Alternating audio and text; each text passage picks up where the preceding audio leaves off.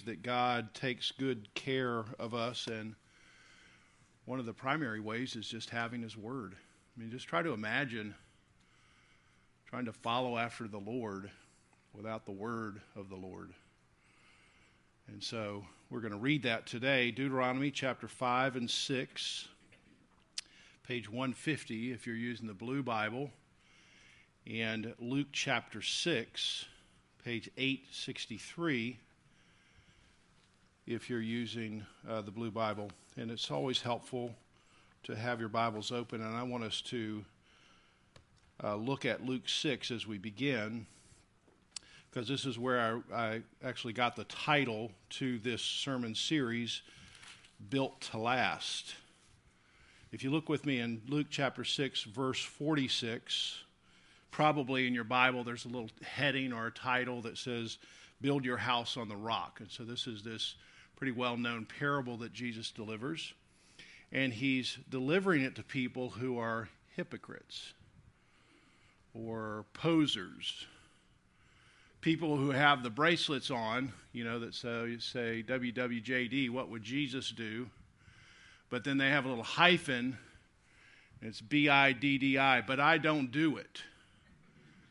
I mean, I know what Jesus would do because I hear it, but I don't actually do it. That's the person he's addressing in Luke chapter 6.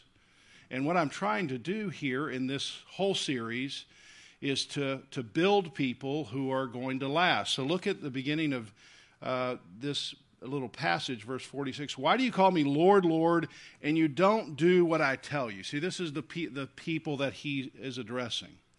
And these are the verses that we're going to try to memorize. In verse 46, or verse 47, he says, He is like a man building a house who dug deep and laid a foundation on the rock. And when a flood arose, the stream broke against the house and could not shake it because it had been well built. Well built. Eugene Peterson says they're built to last. The person who hears and does, they're like the well-built house. The person who just hears but doesn't do, it turns out in verse 49, is the one who builds his house on the sand, or builds his house on not a solid foundation. So when the floods of life, the floods of the culture, the floods of circumstances come against you, then you fall apart. So when the powerful floods in our lives come against us, when cultural circumstances move against our faith and break against us, my hope is that we will not be shaken. We're going to be the house that built its foundation on Christ, that we were actually built to last. That's the goal. So I want to now turn back to Luke chapter 4, which is going to be our starting point in this series. Luke chapter 4, and you immediately recognize straight away that Jesus is facing a flood. Probably, again, your title there is Jesus and Temptation, or the temptation of Jesus. Jesus is facing this flood against his faith. Just prior to his public ministry, Jesus has this 40 days of wilderness.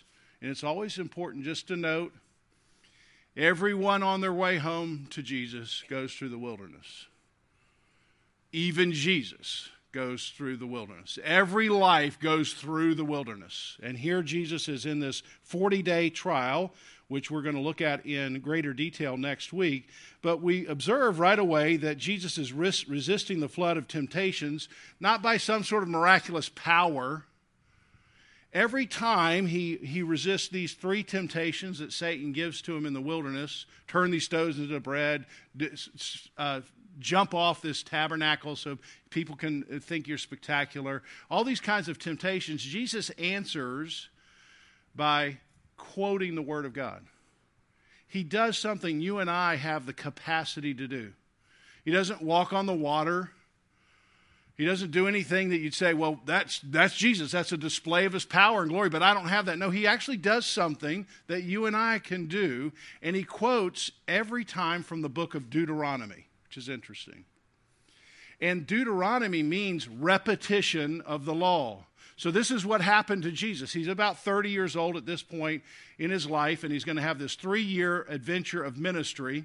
And for his whole childhood and young adult, he had been digesting the law. He'd been memorizing the law. He'd been repeated the law to himself from his family and just his own study. And now at this point of temptation, he's going to repeat the law back out. It's going to be his shield of faith. It's going to help him resist the flood that's coming against him at this particular point.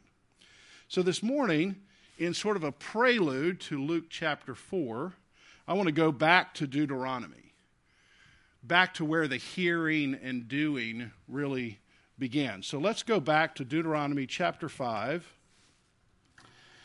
and look at the first few verses there. And we'll read several different verses here. Let's begin with chapter 5, verses 1 through 6. And Moses summoned all Israel and said to them, "Hear, O Israel, the statutes and the rules that I speak in your hearing today. And you shall learn them," and notice what it says, "and be careful to do them. The Lord our God made a covenant with us at Horeb." This is Sinai. This is where they had the first communication of the 10 Commandments. "Not with our fathers did the Lord make this covenant, but with us, who are all of us here alive today. The Lord spoke with you face to face at the mountain, out of the midst of the fire. While I stood," Moses, "I stood between the Lord and you at that time to declare to you the word of the Lord. For you were afraid because of the fire, and you did not go up to the mountain. And he said," this is God speaking, "I am the Lord your God who brought you out of the land of Egypt, out of the house of slavery." And then in verse 7, we have a repetition of the 10 Commandments. Then let's look at verse 26. "For who is there of all flesh that has heard the voice of the living God speaking out of the midst of the fire as we have, and has still lived?" So they're standing there, they've heard the voice of the Lord, and they're saying, who's ever stood before the Lord and heard his voice and ended up living? "Go near," they're saying now to Moses, "go near and hear all that the Lord your God will say, and speak to us all that the Lord your God will say, and we will hear and do it. And the Lord heard your words when you spoke to me, and the Lord said to me, I have heard the words of this people, which they have spoken to you, Moses. They are right in all that they have said. Oh, that they had such a mind as this, always to fear me and to keep my commandments, that it might go well with them and their descendants forever. Go and say to them, return to your tents. But you, Moses, you stand here by me, and I will tell you the commandments and the statutes." Then let's look at one more passage, chapter 6, 1 through 5. "Now this is the commandment, the statutes, and the rules the Lord your God has commanded me, Moses, to teach you, that you may do them in the land to which you are going, and that you may fear the Lord your God, your son and your son's son, by keeping all the statutes and commandments which I command you all the days of your life, and that your days may be long. Hear, therefore, O Israel, and be careful to do them." Let's pray. Lord, as we hear these words, we all have that capacity, but it's difficult to do. And we all need your help. We need your encouragement. We need your empowerment. We need greater trust in your word versus our word or someone else's word. So would you open our ears to hear, and open up our heart, our hands, our feet to follow? I pray in Jesus' name. Amen. So I want to give you a little bit of background here in Deuteronomy chapter 5, because Deuteronomy chapter 5 is actually like a reenactment of a wedding ceremony. That's what you're supposed to think of when you get to Deuteronomy 5. Think of, maybe you've seen this or you've been involved with this, of a couple that's been married 50 or 60 years, and they want to have a little reenactment of their wedding. Just to say, hey, we made these vows and we made all these commitments 40 years ago or 50 years ago, and we just want to say, hey, by God's grace, we've kept these, and we want to keep them to the very end. And so it's such a sweet sort of memory of what happened so long ago. In Deuteronomy chapter 5, it's 40 years later from the first wedding ceremony.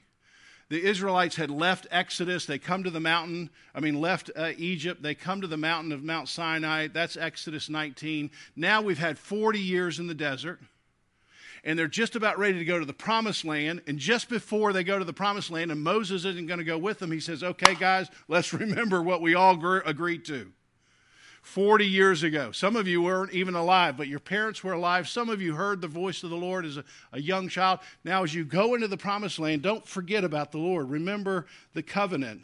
Remember the vows that we have made to each other. And I want to pick up on three things here in this passage that I think can help us, especially in terms of hearing and doing. First, the order of operations. Second, obedience. And third, our need for a mediator.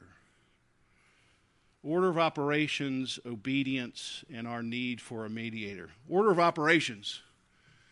Does that sound familiar? Some of you are like, okay, something about that when I was growing up in math. You just you got to shake off those cobwebs. You remember the order of operations. I don't know what grade you learned this in, maybe 5th grade or 6th grade, I can't remember. But it's when you have sort of a long math equation. Some of you are like, okay, you're losing me right now, preacher. But you remember you have the long math equation. It has a bunch of different things you got to do. You got to subtract, you got to add, you do multiplication, you got an exponent, you got parentheses. And you can't just do it from beginning to end. There's a certain order of operations. How many of you will remember the little acronym? Please, remember this? Please excuse my dear, come on. You guys were bad on the SAT. I can tell it already. Please excuse my dear Aunt Sally, right? So parentheses, exponents, multiplication, division, all that stuff. You put them in this equation. You're saying, here's the order of operation. This is the way I do this. I would say there's an order of operations that you have to follow in a math equation to get a right answer. There's an order of operations in understanding how God works to come out with the right answer. If you don't do the right order of operations, then you're going to gum up your relationship with the Lord. And you see the order here in chapter 5, verse 6 and 7. 6, I am the Lord your God who brought you out of the land of Egypt, out of the house of slavery. Verse 7 and following, now here are the commands of the Lord. The very first one is, you shall have no other gods before me. Verse 6, I am the Lord your God. This is the very first order of operation, you might say. This is like the parentheses around the equation of our life of faith. That the Lord is our God. And my question there is, so what makes the Lord our God? This is a statement, the Lord is our God, but what makes the Lord our God? How would you answer that question? We read it, we say it, but what makes the Lord our God? See, if you don't get the answer to this question right, you're going to really gum up your relationship with the Lord. The answer is the love of God. The love of God is what makes the Lord our God. And I don't want you to take my word for it. I want you to turn to Deuteronomy chapter 7, which is probably just one page over from where you are, and look with me in verse 6. For you are the people, holy to the Lord your God. So this is God saying to this people, the Lord your God has chosen you to be a people for his treasured possession. Wish I could unpack that. The Lord has chosen you to be a people for his you're a treasured possession. Out of all the peoples who are on the face of the earth. Now why? Verse 7, it was not because you were more in number than any other people that the Lord set his love on you and chose you. For you were the fewest of all peoples. But it was because the Lord loves you. Just need to circle that. the Lord loves you. It's not because of anything grand you are. It's not because you're the biggest or the most powerful or the most obedient. God somehow has just chosen you. You're a treasured possession, and He loves you. So we say, the Lord, He is our God. Why? Because He loves me. That's the very first order of operation. And I wonder if you really believe that the Lord is your God because He loves you. The Lord loves you. The Lord is passionate about you. The Lord is coming to you like a lover comes for the object of his love, the beloved. Or is your relationship more transactional? Well, if I do the right things, I hope He likes me. Is that sort of how you mentally operate? Is your order of operations, well, if I kind of do the right things, if I get verse 7 and beyond the 10 Commandments, I get like 8 out of 10, at least that's a B, and He kind of loves me like a B. But if I got 10 out of 10 this week, then He kind of loves me like an A student.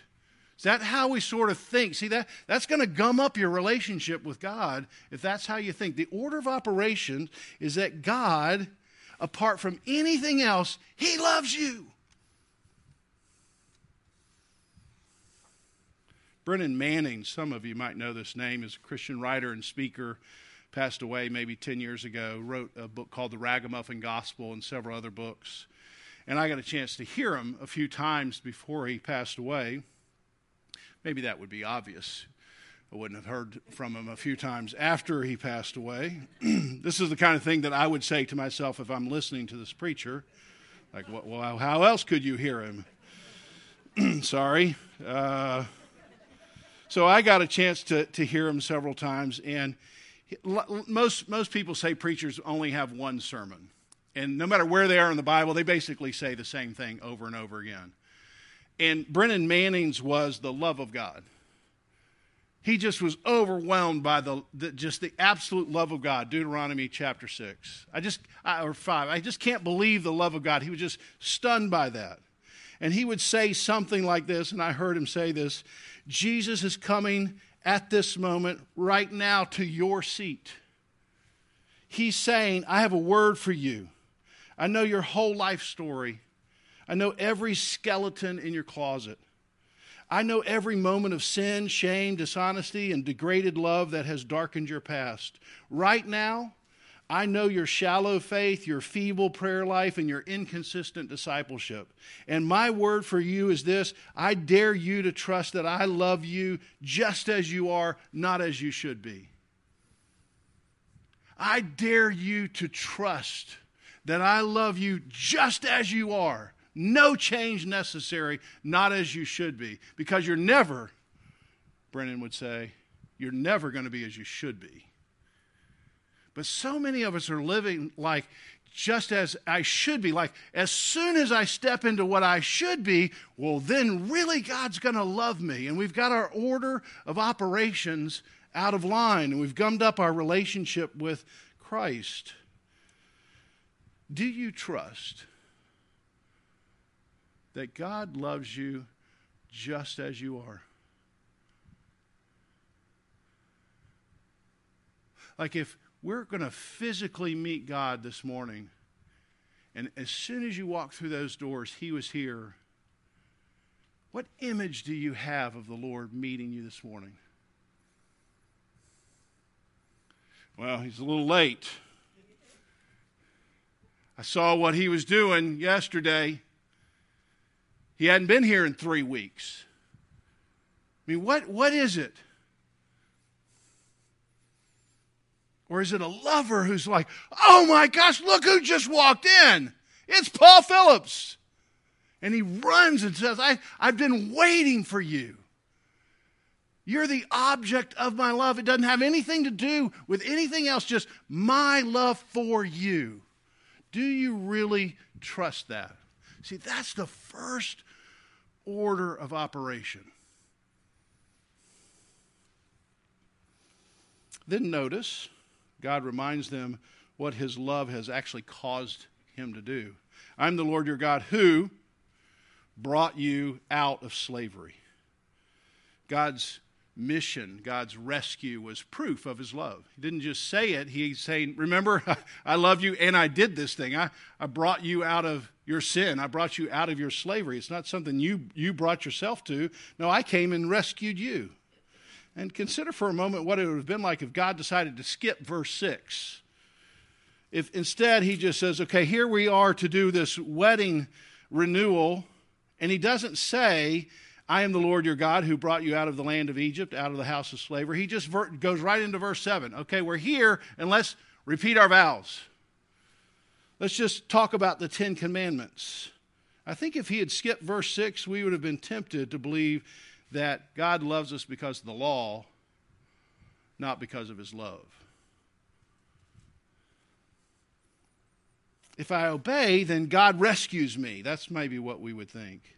But we know from this stunning verse, God rescues before we ever obey. That's the gospel. God rescues before you ever obey. I dare you to trust that God loves you just as you are, not as you should be. Now once that gets digested, gets all the way down in your soul, then you can do the next thing. You can do the next order of operation. But you're going to have to come back to that first order again and again. It's not something you get and then you're done. You got to keep reminding yourself, God loves me. God, I don't understand why he's passionately crazy for me. Not because of anything that I did this week, but just because of his love for me. The next order of operation then is obedience. And you see it all the way through this text. Chapter 5, verse 1, verse 27, chapter 5, verse 32, chapter 6, which I just want us to look at here. Now, this is the commandment Moses is saying. The statutes, the rules that the Lord his God has commanded me to teach you, that you may do them. Verse 1. Verse 3. Hear, O Israel, hear and be careful to do them. Verse 4. Hear, O Israel, the Lord your God, the Lord is one. You shall do something. Love the Lord your God with all your heart, soul, mind, and strength. Yes, you've been rescued by God's grace. Yes, you've been brought into a marriage covenant relationship with God. Yes, God is going to get you all the way home, as we sung this morning. And yes, God demands obedience. Yes to all of those things. Grace is the first order of operation, but it doesn't somehow like cancel out obedience. You can't just say, well, I got the first order and then everything else I don't have to do. No, you still have to do the exponent, the multiplication, the division, the subtraction, the addition. You have to keep doing all those things. Dallas Willard, I love how he says this: grace is opposed to earning, but not opposed to effort. Grace is opposed to earning, not opposed to effort. You see this all over the Bible. Jesus says it in John 14. If you love me, you will keep my commandments. James chapter 1, the first pastor of the church in Jerusalem. Be doers of the word, not, hearers only. Nothing could be more obvious that we are to hear and do. And yet doing is difficult. Doing is difficult. Just turn to the person to your right and left and say, hey, you know what? Doing is difficult. Doing is difficult. This isn't a news flash. You know this. The doing is difficult. You can hear, but somehow between the hearing and your hands, there's a break. There's some kind of what I know it, but somehow I didn't get out of my mouth right, or get out of my hands right, or get out of my feet right. Somehow it's difficult. Deuteronomy chapter 5:29, we will hear and do it, they say. And then God goes on to say, oh, that they had such a mind as this always. In other words, they're all in right now, but I know them. They're going to walk out of Christ Community Church after such a wonderful, passionate, powerful sermon. And they're going to say, that's right. And I just know them by this afternoon or tomorrow. Something's going to happen between the hearing and the doing. Oh, I wish they always were able to fear me and keep all my commandments. We'll get to this in a few weeks. Some of you might remember this encounter Jesus has with the centurion. Remember the centurion soldier? And he's got somebody at his house that's sick. And he says, hey, he actually sends some people. Can you get Jesus to say something, to come and heal my friend? And then Jesus starts coming, and he's met by the centurion soldier. Said, okay, you don't need to come. You say it happens, right? And then he says, look, I'm a person under authority. So when I say stuff, I assume it happens. And when somebody says something to me that's above me, well, then they just assume I'm going to do it. I hear and do. So if you say something, then it is going to happen. I trust it. You remember what Jesus said? I never met anybody like this. I never met anybody who actually believes in hearing and doing. And it says he marveled at him, and he looks at all the religious people, and he says, I never met anybody like this. What if you imagine if you're in church? And he says, I never met anybody who actually heard and did what I said. That's what he says. He's amazed by it. He's amazed by it. And so my question for us for the next several months as we stare at Jesus in Luke chapter 4 and then beyond, to think, you know what? Jesus is staring at you. We're going to stare at him and hope to be changed, but I want you to know he's staring back at you. And do you have I hope that over the time you'll have some sense of God saying, insert your name, Paul, hear this today. Do it. It'll be all the way through the series. I hope you just hear the voice of the Lord from the text say, okay, this is what you needed to hear. Now you need to go do it. You know it. Go and do this. And my question for me and for you is, are we ready to be obedient? Are we ready to hear and do? Now don't answer too quickly. Oh, yeah, I'm on the team. Because when we get to Luke chapter 6, just in this chapter alone, we're going to have to learn how to forgive our enemies. Okay, hearing and doing, what else? Can we get to another thing? Yeah, don't judge other people. Okay, how about something else? How to deal with your wealth. Oh my gosh, this is chapter 6. I'm going to miss this whole series right now. Right? So you don't want to say, I'm all in for hearing and doing, but I don't really want to love my enemies. I don't want to give my judgmental attitude for other people. I don't want to have to think about my wealth in terms of the Lord. Well, then you're not hearing and doing. Do you see what I'm saying? Jesus is sitting there looking at you saying, I'm marveling. You're not doing it. Put the but I, B-I-D-D-I on your bracelet. I hear, but I don't do it. So you want to just step back and just ask yourself, am I really ready to hear and do? Doing is difficult. That's why, point number 3, we need a mediator. Let's read chapter 5, verse 22. These words the Lord had spoken. These are the 10 commandments. He's just finished those in verse 21, chapter 5. These words the Lord spoke to all your assembly at the mountain in the midst of the fire and the cloud and the thick darkness with a loud voice. And he wrote it on these two stone tablets. So God has just finished saying something. And then verse 24, and you said, this is the congregation responding to the Lord's voice, behold, the Lord your God has shown us his glory and greatness, and we have heard his voice out of the midst of the fire. This day we have seen God speak with man, and we're still alive. Now therefore, why should we die? For this great fire will consume us. If we hear the voice of the Lord our God anymore, we shall die. I mean, why is this? We've just heard the voice of the Lord, and hear what we think. We're going to die. We're going to get consumed by fire. Why is that? Well, they're completely overwhelmed by the greatness and holiness of God. And they know themselves. So at least at this moment, they know themselves. I cannot somehow keep up with the holiness of God. I can't. I hear these 10 things. I really want to do them, but I just know my heart. I know I can't keep up. I'm going to be in trouble. God sees this healthy fear, verse 29.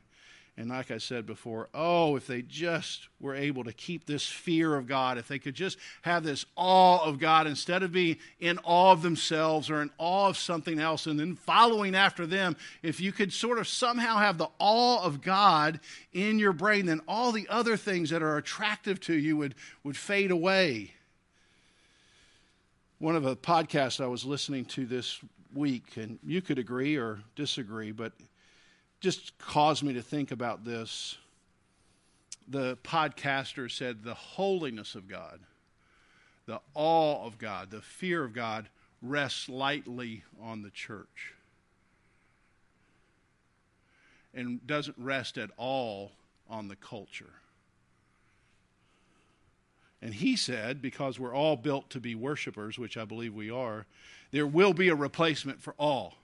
We're built to feel awe, like, wow, that's powerful. That's something that's attractive. That's something that's shaping me. And he says, he believes that in our culture has been supplanted, the awe of God has been supplanted by celebrity culture. Now, again, you can agree or disagree, but he goes on to say, here's what happens is you lose the awe of God and something has to come in and take its place, or someone has to come in and take its place. And if you're in the secular world where you don't think of God as an option, it's celebrity culture. And that could, of course, be Hollywood. It could be in social media. They have these things that are called, this is a painful term just to even say it out loud, influencers. Oh, I'm sorry I said it. These people who are influencers. I'm in awe of this person who's on my Instagram feed. I don't have the awe of God, so I've got to have a substitute. Maybe your substitute is politicians. When there is no religion in a country, politics becomes the religion. And the politicians understand that. And you and I have to be discerning of what we watch and how it's affecting us. As I was just thinking about this week, you could think about the speech that Barack Obama gave. I think it was in 2008, his acceptance speech for the Democratic nomination. It's out in his big auditorium, his stadium. You remember the backdrop was? A Greek temple. So just, see, these things don't happen by accident. This isn't like, I don't know, put some columns up that look like a Greek temple. No. The Greek temple is where the gods live. And when he steps out on stage, it's choreographed. It's choreographed to reach a culture that's hungry for awe. Remember when Donald Trump made his announcement? He's at the Trump Towers. Melania in a perfectly clean white suit. Like an angel, she descends from the staircase, and Donald comes right behind her. I'm coming down to fix your problems. See, it doesn't matter if you're a D or an R. It doesn't mean like, Melania, wear whatever you want. Let's just go down the escalator. No, it's all carefully choreographed for a culture who's looking for awe. I'm hungry for somebody like Barack Obama who believes and does and thinks the thing that I want. Or I'm hungry for a powerful person like Donald Trump who believes and finally will get the country on the right track. And we're just hungry for that. And so we step into that. Maybe that's you. You really lost your awe of the Lord. So your substitute becomes politics. And I want you to know you can have a celebrity culture inside of a church. There's a whole ecosystem of celebrity pastors. And if you haven't listened to the Mars Hill podcast about what happened in Seattle, it's worth your time to think about. The rise and fall of Mars Hill. It's really about a celebrity pastor. And not just one, but just the culture that wants that to happen. I'm really not in awe of the Lord, but I want to be in awe of somebody I can touch, so I'm going to attach that. So you can say, well, I'm not in the social media thing, I'm not in the politics thing, but it could still be inside the church. There's a great danger. In Deuteronomy chapter 5, the Israelites have a healthy awe of God. And they know we need a mediator. And they ask, notice this in chapter 5, verse 27. Now, okay, we feel like we're going to be consumed. So Moses, verse 27, hey, you go near. How would you like that? I mean, I think we're going to be consumed by fire. So Moses, you go up. You be the person who stands between God and us. And then you hear and tell us, and we'll do whatever you say. That's the idea. And God comes to Moses and says, they're right. They do need a mediator. Moses, you stand by me. You stand at my right hand. We know Moses is just a shadow of another better mediator between God and mankind. Because everyone needs a mediator. And Moses is a shadow. He's not perfect. He doesn't actually enter the promised land. But we have a perfect mediator. We don't have somebody who's going to just stand near God. We have somebody who actually is God. And we're going to see from Luke 4 and beyond, he keeps the law perfectly. And then he redeems us. He gives us his perfected life for ours because of his love. 1 Timothy 2:5, there is one God and there is one mediator between God and mankind, the man, Christ Jesus, who gave himself as a ransom, a payment for everyone. And why did Jesus give himself as a ransom? Why did Jesus give himself as a ransom? This is the first order of operation. For God so loved that he gave. See, if you don't have that, but somehow you get in the mix, you're going to gum up your relationship with God. For God so loved the world, me, you, just as we are, not as we should be, that whosoever believes in him will have everlasting life. The right order of operations is the love of God. That's just got to be something you got to have down. Then because of that, then you are obedient to the commands of God. Not for your salvation, but because of your salvation. I dare you to believe. I dare you to believe that God loves you just as you are. Not as you should be. Let's pray together. Lord, thank you for your word. It's a great, necessary, critical gift. For me, for all of us here as we go through this series, we want to be people who are built to last. We want our faith to withstand the flood that comes against us, and that requires us hearing and doing. So would you help all of us here to hear and then to say with a conviction and a courage and friendship and the power of the Holy Spirit, we're going to do this. We're going to live this way for your glory. I pray in Jesus' name. Amen. Let's stand together and sing our closing song.